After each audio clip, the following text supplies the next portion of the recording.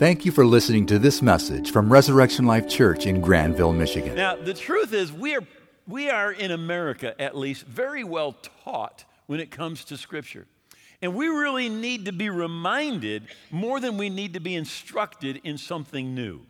And so today, my intent is not to bring you anything new, but to remind you.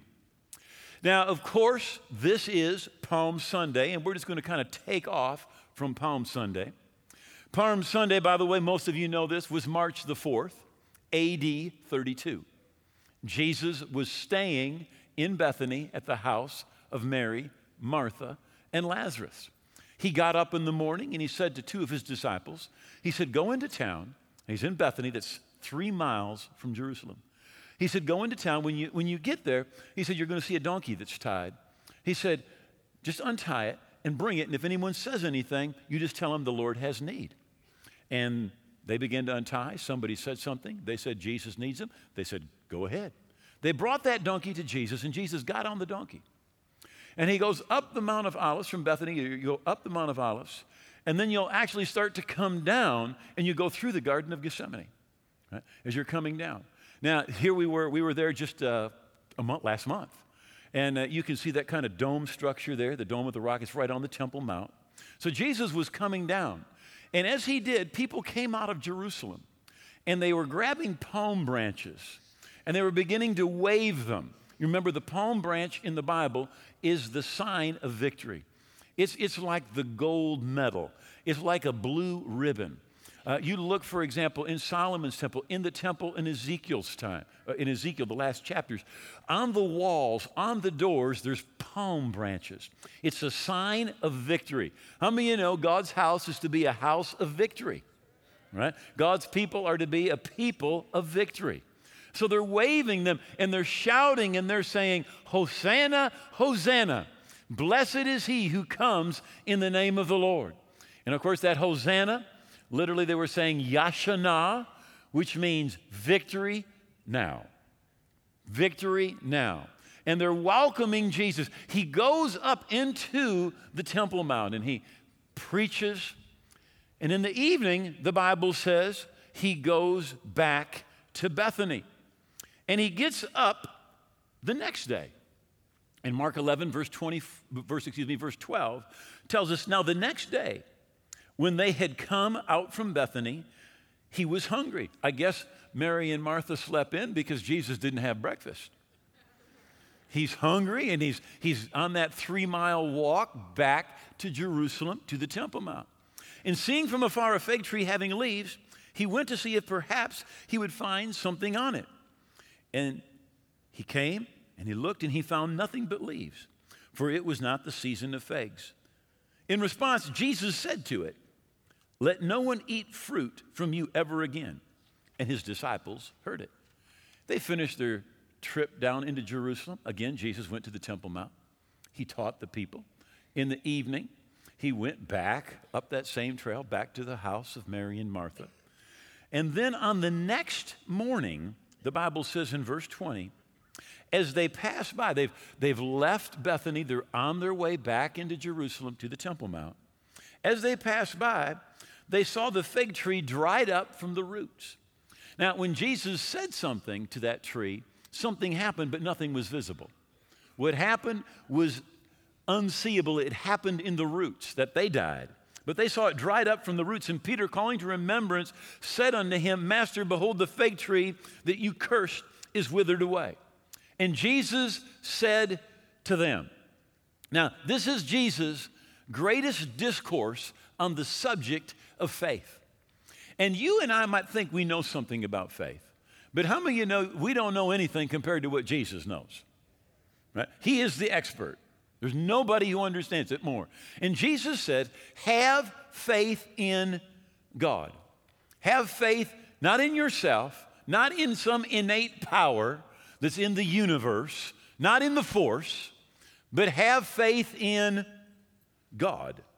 For verily or truly, many of your translations say, I say to you that whosoever will say to this mountain, be removed, be cast into the sea, shall not doubt in your heart, but believe that those things which you say will come to pass, you'll have whatsoever you say.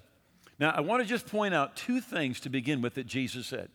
First of all, he starts his discourse with his disciples, talking to them, and he says, verily or truly. Now, the one thing that we all know about Jesus is this: Jesus always tells the truth. But when he's going to explain faith to his disciples, the first thing that he says to them is, truly, or I'm going to tell you the truth. Now, this is what it means. It means he's going to tell you the truth. But when you hear it, you will not believe it.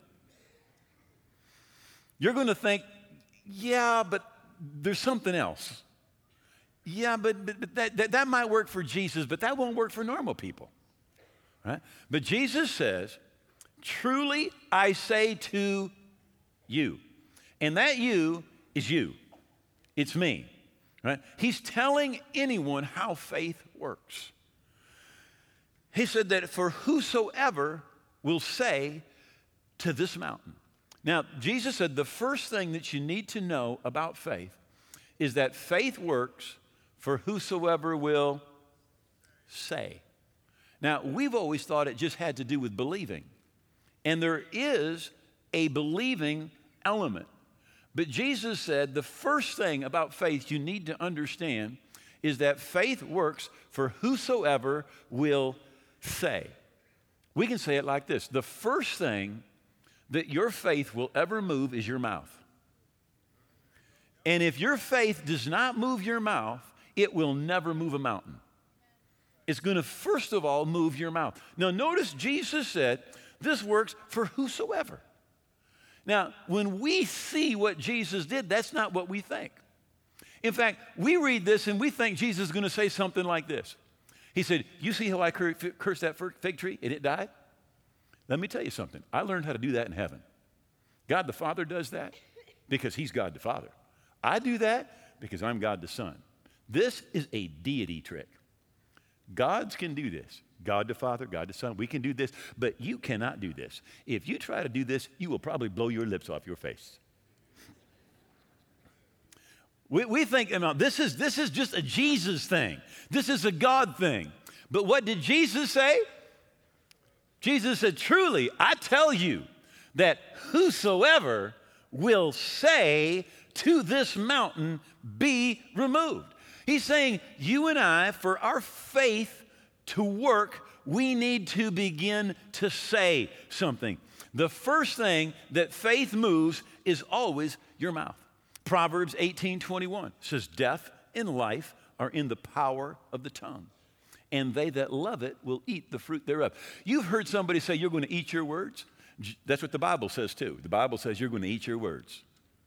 It says right here, it says that death and life are in the power of the tongue, and they that love it will eat the fruit thereof.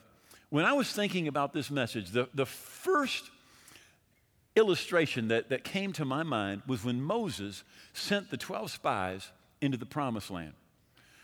The children of Israel have gone through the desert. They come to the Jordan River. They're at a place called Kadesh Barnea. And the other side is the promised land, the land that flows with milk and honey, the land that God said, I have given to you. So Moses gets one representative from each tribe and says, I want you to go into the land and spy it out. He said, we want you to pass through. Tell us, are there valleys? Is it mountainous? Are there rivers? He says, are there cities? Are they large? Are they fortified? How many people are there? Are the people strong or are they weak? Just go in and tell us, what is the land like? So they go, and they spend 40 days, and they come back, and this is what they said. Well, we went to the land where you sent us, and truly it flows with milk and honey. Nevertheless, the people who are in the land are strong. The cities are fortified and very large. Moreover, we saw the descendants of Anak there. The Amalekites dwell in the land of the south. The Hittites, the Jebusites, and the Amorites dwell in the mountains. The Canaanites dwell by the sea and along the banks of the Jordan. Then Caleb quieted the people before Moses and said, let us go up at once and take possession, for we're well able to overcome or take possession. But the men who had gone up with him said, we're not able to go up against the people, for they're stronger than we are. And they gave the children of Israel a bad report of the land, which they had spied out, saying, the land through which we have gone as spies is a land that devours its inhabitants. And all the people whom we saw are men of great stature. There we saw the giants. The descendants of Anak came from the giants, and we were like grasshoppers in our own sight, and so we were in their sight. Now God had said, I have given you the land. But they said, we are not able to go up because they're stronger than we are. And God said they gave the children of Israel a bad report. You want to know what a bad report is? It's when God says one thing and you say something else. That's a bad report. When God says you're forgiven and you say, I just don't feel like God has forgiven me. I just don't think God wants to bless me. When God says you're delivered and you say, I can't get free.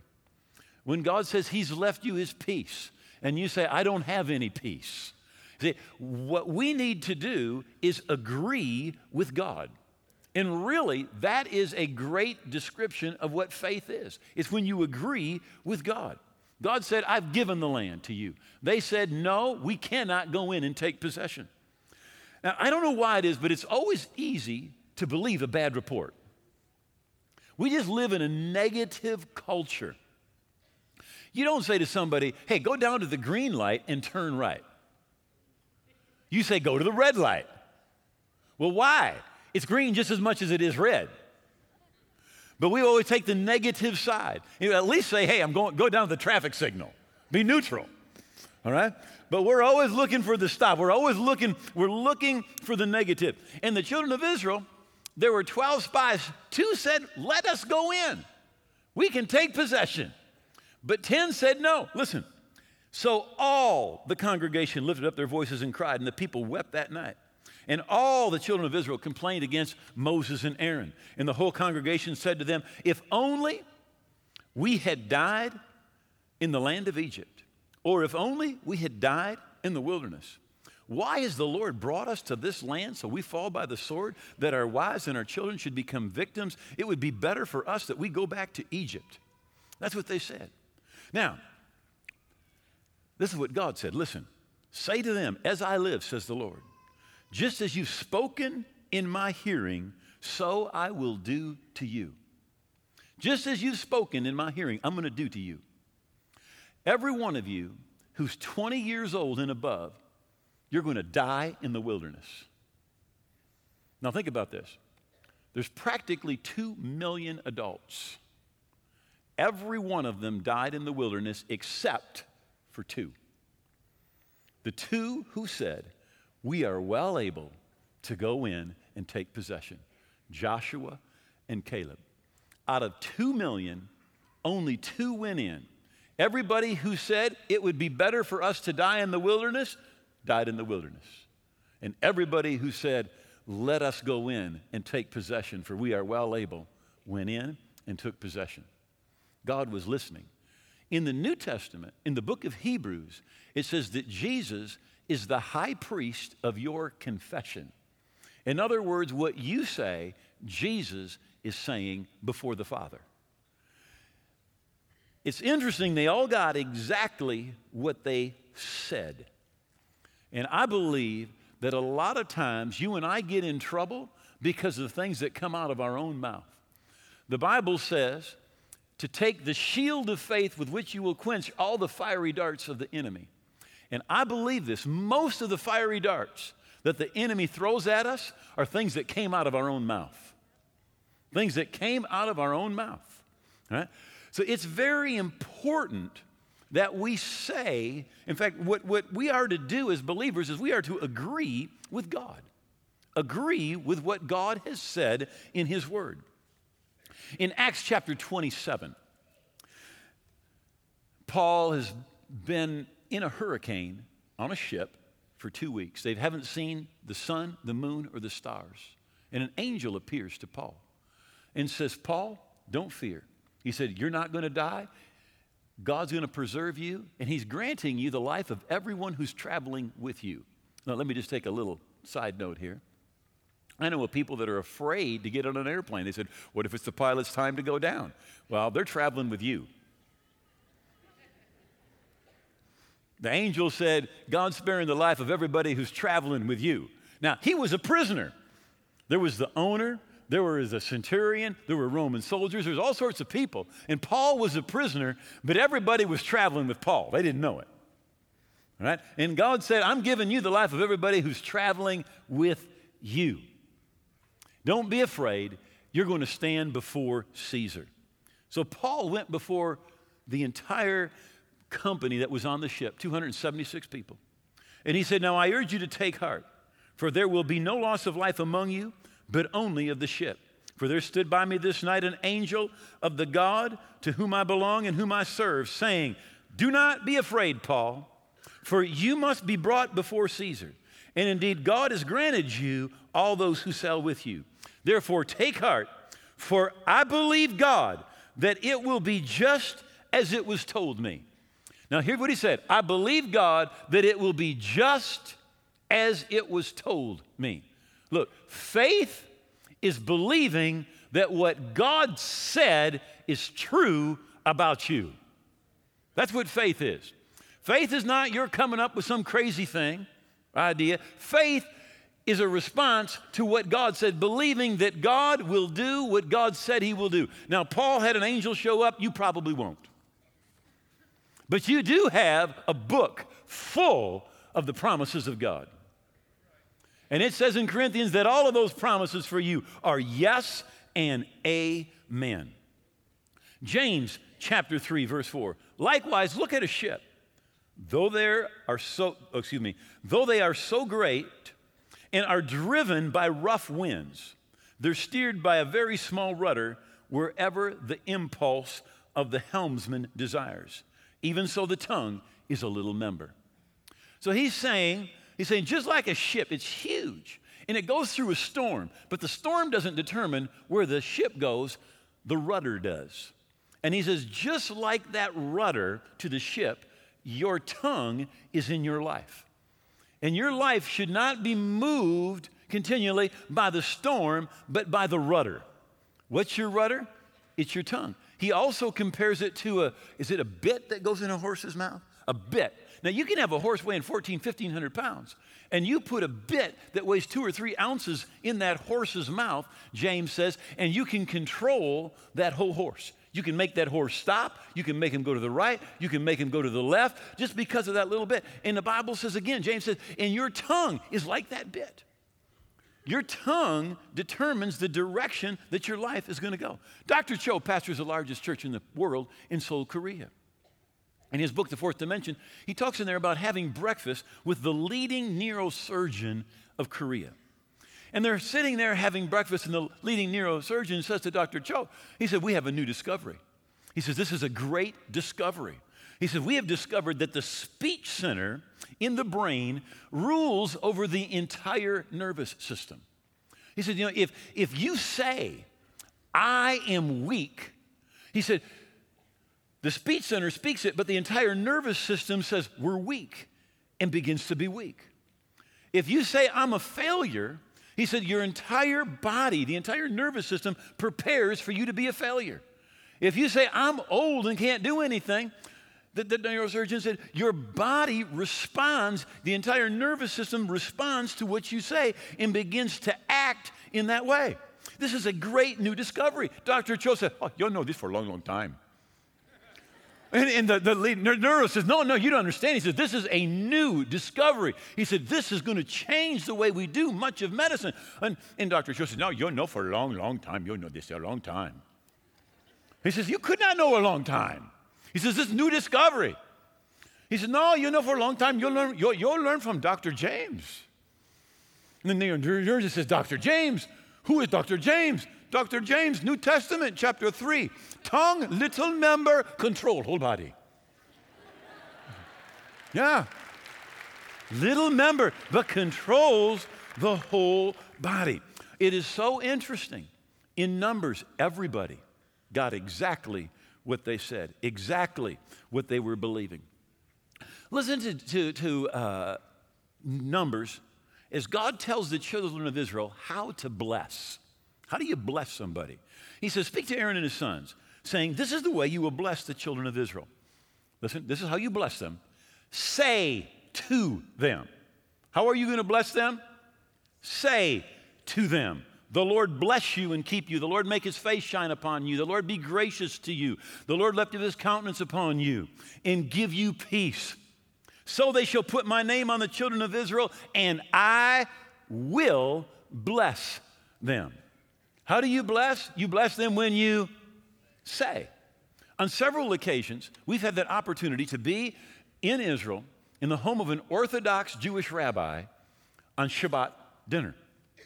And every time, the rabbi does the same thing. He gets all of his kids, and he lays his hands on each one of his children and blesses, speaks a blessing over each one of them. You know, you need to be saying some things at your house. Saying some things about your marriage. Saying some things about your children. Say some things to your body. Say some things to your finances, right? The way that you bless is you bless by saying to them, speaking to them. Jesus said this in Matthew 4. It said, man shall not live by bread alone, but by every word, listen, that proceeds out of the mouth of God. God's word was originally spoken, and then it was written. But it was written so that you could speak it. We're going to come back to that, right? It's written so you and I can speak it. In 1 John chapter 5 and verse 4, it says, this is the victory that overcomes the world, even our faith. This is the victory that overcomes the world, even our faith. Now, several years ago, I was watching public television, and they had a contest between a group of professional athletes. Now, they had a guy that was a golfer, they had a tennis guy, they had a swimming guy, they had a baseball guy, they had a football guy. I think there were like 8 or 10 of them, all right? All professional athletes, top athletes, all right? And they were competing against each other in sports that none of them were professionals in, all right? Just like normal people. So they're going to do a bicycle race, all right? And I think it was a mile bicycle race. But they line them all up. They've all got identical bicycles. And there is this football guy. Now, he is like a halfback, all right? He's a black American guy, and this guy is amazing. He's like 300 pounds, and there's no fat. I mean, there's just, their muscles are just, they're just like ripping out all over. This guy has muscles in places. I don't even have places. You understand? I mean, this guy, he's got his leg up there, and the muscles in his leg are just like jumping out, and there's veins sticking out, and I'm like, oh my gosh, he is going to kill them. He's going to crush them, you know? So they shoot the gun. Sure enough, boom, he takes off. He's 50, 60, he's maybe even more than that yards in front of everybody, and he is smoking everybody for about 200 yards. And then it was like he put it in reverse, because he ran out of steam, and everybody passed him, right? And honestly, he got beat so bad it was funny, right? Now, you would not want to meet him on a football field because he would hurt you. You met him in an alley, it's over, all right? But on a bicycle, it'd be all right. Because that was not his arena, right? This is the victory that overcomes the world, even our faith. If you will stay in the arena of faith, you will come out victorious, right? But the devil will always try to get you on a bicycle. He'll try to get you out of the arena of faith. He'll want to get you into the arena of feelings. And say, well, how do you feel? Don't you feel depressed? I don't feel like you've got it. Do you feel like you have any victory? Do you feel any? What do you feel? The devil will try to get you in the arena of circumstances. He'll say, well, it looks to me like things haven't got any better. It looks to me like things are going back. It looks to me. Or he'll try to get you in the arena of your past. He'll say, well, you know, you didn't have victory before. You know what? Everybody in your family has been a failure, and you're probably going to be a failure too. He will try to get you in any arena except the arena of faith. Because if you stay in that arena, you will overcome. This is the victory that overcomes the world, even our faith. 2 Corinthians 4 in verse 16. And since we have the same spirit of faith. Now listen, faith is not a formula. Faith is a spirit. Right? Faith is a spirit. We have the same spirit of faith. Now, he's going to go back and he's going to talk about King David. Now look, King David was about 14 or 15 years old and he had the spirit of faith. Moses was 80 and he had the spirit of faith. It doesn't matter if you're a senior citizen or if you're a teenager, you can have the spirit of faith. And listen, he describes it according to what is written. I believed, therefore I spoke. That's what the spirit of faith does. The spirit of faith, it believes, therefore it speaks. He said, we also believe, therefore we speak. When you have the spirit of faith, that faith is going to move your mouth, right? You believe in your heart, you say it with your mouth. Romans 10 and verse 6. But the righteousness of faith speaks in this way. Do not say in your heart. Now, there are things that the spirit of faith will not say. You understand that? When Joshua was going to take the city of Jericho, the plan was march around it every day for 6 days once, and on the seventh day go and march around 7 times. And then stop, blow the trumpets, everybody shout, and God said the walls are going to fall down. Now this is what Joshua told everybody. He said, do not say one word. He said, you walk around that city, you do not say one word. Do you know what they would have been saying if they'd have been talking?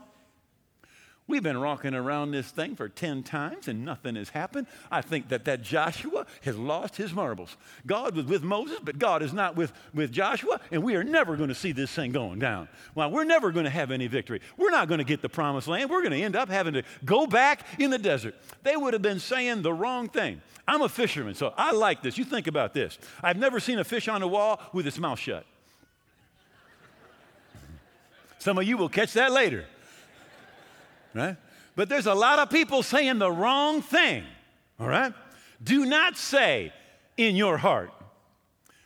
My dad was in World War II, and a lot of his comrades did not make it back.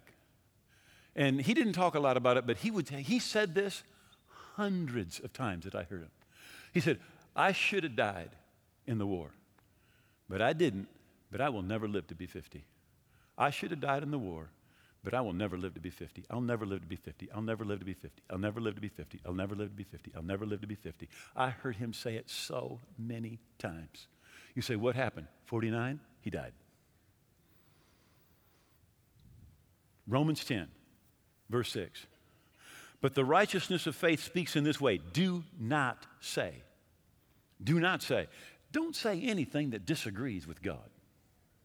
Do not say in your heart, who will ascend into heaven, that is to bring Christ down from above, or who will descend into the abyss, that is to bring Christ up from the bed. But what does it say? The word is near you. What does faith say? The word is near you. It is in your mouth and in your heart, even the word of faith which we preach. A lot of us need to make the connection, right? Where we get our heart and our mouth in sync. Right? Remember, faith is going to first of all move your mouth. Jesus said, man shall not live by bread alone, but by every word that proceeds out of the mouth of God. God's word was first spoken, then written, but it's written so that you can speak it. Joshua 1:8, this book of the law shall not depart out of your mouth, but you shall meditate therein day and night. Job chapter 22 in verse 8. You will also declare or decree a thing, and it will be established for you. So light will shine on your way, and when they cast you down, and you say, exaltation will come, and you say, exaltation will come, then he, God, will save the humble person. Isaiah 59, verse 21. As for me, says the Lord, this is my covenant with them. My spirit who is upon you, and the words which I put in your mouth shall not depart from your mouth, nor from the mouth of your descendants, nor from the mouth of your descendants' descendants, says the Lord, from this time forth and forevermore. Psalms 91, I will say of the Lord, He is my refuge, my fortress, my God, in Him will I trust. Psalms 27, the Lord is my light, my salvation. Whom shall I fear? The Lord is the strength of my life. Of whom shall I be afraid? Hebrews 13. Therefore we will boldly say, the Lord is my helper. What can men do to me? Romans 8:31. What shall we then say to these things? What shall we then say to these things? When trouble shows up, you are supposed to say something.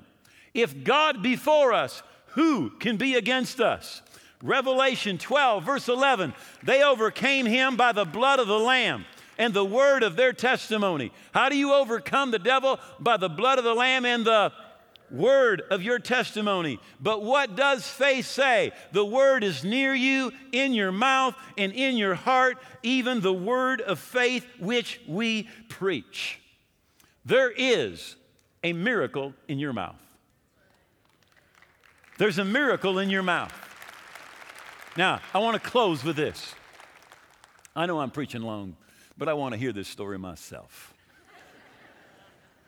It's just about 21 years ago. There was a couple that lived in Ludington that attended church here. Every week they came from Ludington, right? Drove down, drove back. And he had worked in the fishing industry up there, charter boats.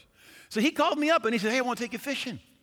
Come on up, bring some of your boys. And so I brought Samuel and Daniel. Now, at this time, I think Daniel was 9, Samuel was like 11, something like that. And we go out north of Ludington up at the point, and we're fishing for several hours. And then we decide to come back, and we are shooting back across Lake Michigan. We're a couple miles from shore. We're probably doing 30 miles an hour. And Samuel can help me with this part because he said I got it wrong last service. He said, but the motor started to sputter. And so the captain said, Samuel, take the steering wheel. And so he's got the steering wheel, and they've slowed down some. And when he opens up that motor cover, water just starts shooting out. And he said to Samuel, turn off the engine, which was the wrong thing to do. We didn't know it at the time, but we had hit a log as we were going across. We had a hole in the boat about this big. And when he turned that engine off, the boat kind of laid down, and we just started taking in water. I mean, almost immediately, we were standing in water. So he gets on the radio. He goes, Coast Guard, Mayday, Mayday, Mayday. Coast Guard responds. You know, what's the emergency? We're sinking. He says, where are you? And he gives them the Lowrance numbers, you know, off the equipment. He gives them the numbers. They know within 100 yards of where we are. And they said, we're on our way. We'll be there in 20 minutes. Right. The water is now above our ankles. All right. I said to Captain, I said, do you have any life jackets? He said, yeah. I said, where? He showed me. I put one on Samuel. I put one on Daniel. This is where Samuel forgets everything, because he's gone. I took each of them and I threw them in. And I said, shore's 2 miles that way, head that way. You say, why did you do that? Have you ever seen a movie where a ship goes down? There's that big, that vortex thing, and just sucks you in. I wasn't going to have my boys getting sucked in. You know, I threw them in and said, head for shore. You know? And I turned to the captain. We are standing, the water is about at our knees. I mean, we have got less than a minute, and that boat is going down. And I've never seen so much terror in anybody's face. And he said to me, he said, Pastor, I can't swim. And my first thought was, this is not a good time for lessons. Now listen, here's what most Christians do. Most Christians wait until their boat is sinking, and then they want lessons in faith. Right? Then they're like, where's the Bible? Bible. Give me a Bible. Where's the Bible verse? Give me a verse. Where's the verse in the Bible? What does the Bible say? Well, that's the wrong time. Right? That's not time for lessons. Right? You've got to put God's word in your heart in the day of opportunity so that it's there in the day of adversity. Right? Because it's just not, listen, it's not just what you say. Listen, this is what Jesus said. Jesus said, out of the abundance of the heart, the mouth speaks. It's great that you're watching your words. We should. But you know what? We've got to put the right thing on the inside in our heart. Right? And you do that every day. If you'll do that in the day of opportunity, when the day of adversity shows up, what's going to come out of your mouth is what you have in your heart in abundance. Right? And that should be the Word of God. That's what should be there. Now, Saturday night I forgot to tell the rest of the story, so here we go. All right. There was a boat, I don't know if it was a half a mile away, it saw us going down. And they came over right as the boat went bloop, bloop, down. They grabbed our captain and they saved us. The Coast Guard came, they took us back. Daniel had hypothermia. We put him in the shower for about 20 minutes, warmed him up, cooked steaks, and had a great dinner. Listen, not everybody, listen, there's a lot of Christians that don't have their day of adversity in that way, right? Because they aren't ready. They aren't ready. But you can get ready by putting God's word in your heart today. And remember, faith needs to be in your mouth and in your heart. And that faith is confidence that God will do what God told you he would do in his holy word. Right, would you please bow your heads for just a moment? Nobody moving around unless it's absolutely necessary. Again, the best known verse in the Bible. For God so loved the world that he gave his only begotten Son, that whoever believes in him should not perish, but have everlasting life. God loves you. And there is nothing that you could do that would make him love you more. And there's nothing that you've done or could do that would make him love you less. God is love. And he wants to express that love to you. He wants to forgive you, and he wants to make you a part of his family. And I do not believe that it is a coincidence that you're here today. I believe you're here by divine appointment. And God wants you to respond to his love. Some of you, you've made decisions that have taken you away from God. But today, he wants you to respond, to make a decision, to come, to receive his forgiveness, to become a part of his family. You say, how do I respond? God wants you to do two things. First, he wants you to turn away from your life of sin and selfishness. And the Bible calls that repentance. And then he wants you to come and receive Jesus. It is not enough to just know about Jesus. It's not enough to believe that he came, died, and rose again. John 1:12. But as many as receive him, to them he gives the right to be the children of God. You need to receive him. Now, if you're here today and you're away from the Lord, or you don't know where you stand with God, or you know you're very far from God, you say, I want to get right with God today. I want to receive his forgiveness. I want to receive his love. I want to be a part of his family. Then I'm going to count to 3 in a moment. When I say 3, I want you to lift your hand. We're going to pray together, and God is going to meet you in this place. And when we say amen, your past will be gone. You're going to be forgiven, right with God. You're going to be a child of God on your way to heaven. But here's what you should know. You need to know.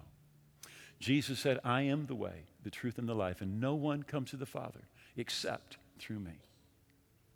Your way will not get you to God. My way will not get me to God. There is one way. That's why Jesus came. Because you and I owed a debt we couldn't pay, so he came and paid a debt that he did not owe for you and me. He is the only way to God. So as you lift your hand today, first thing you're saying is, God, I know I'm a sinner and I need forgiveness.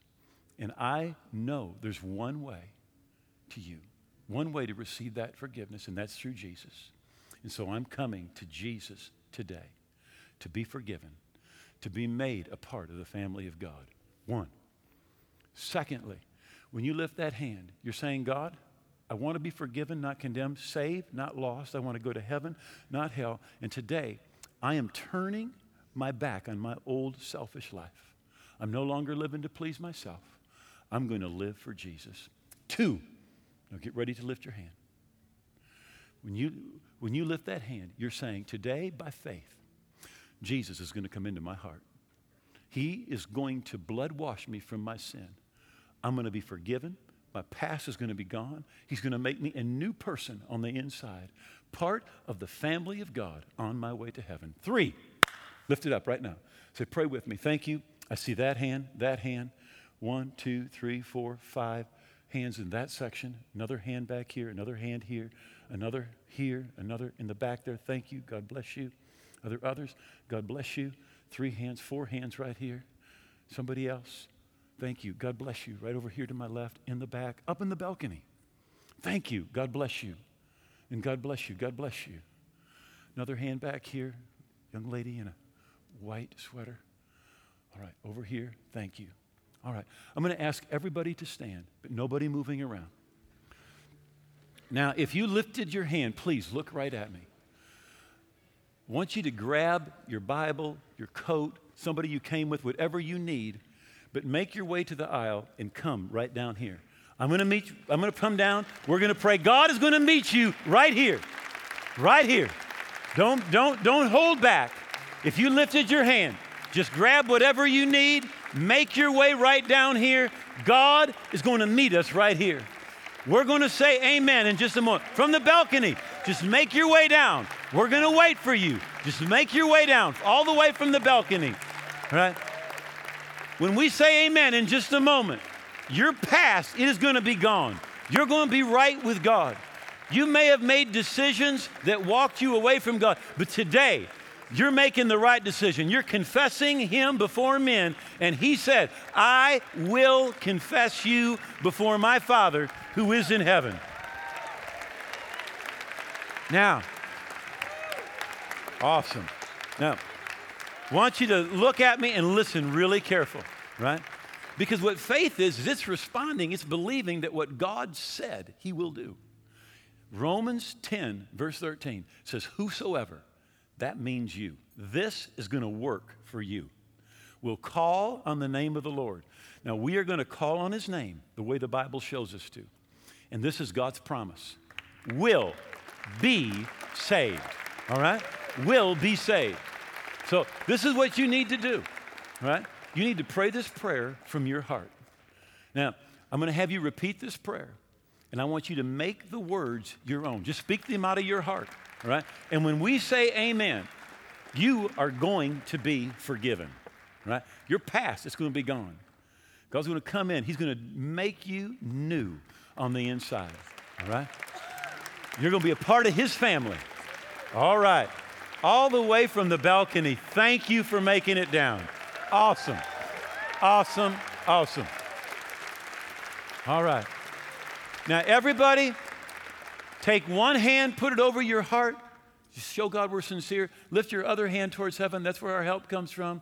And let's all pray together with everybody that's come forward. Say, oh God, I believe that Jesus died on the cross.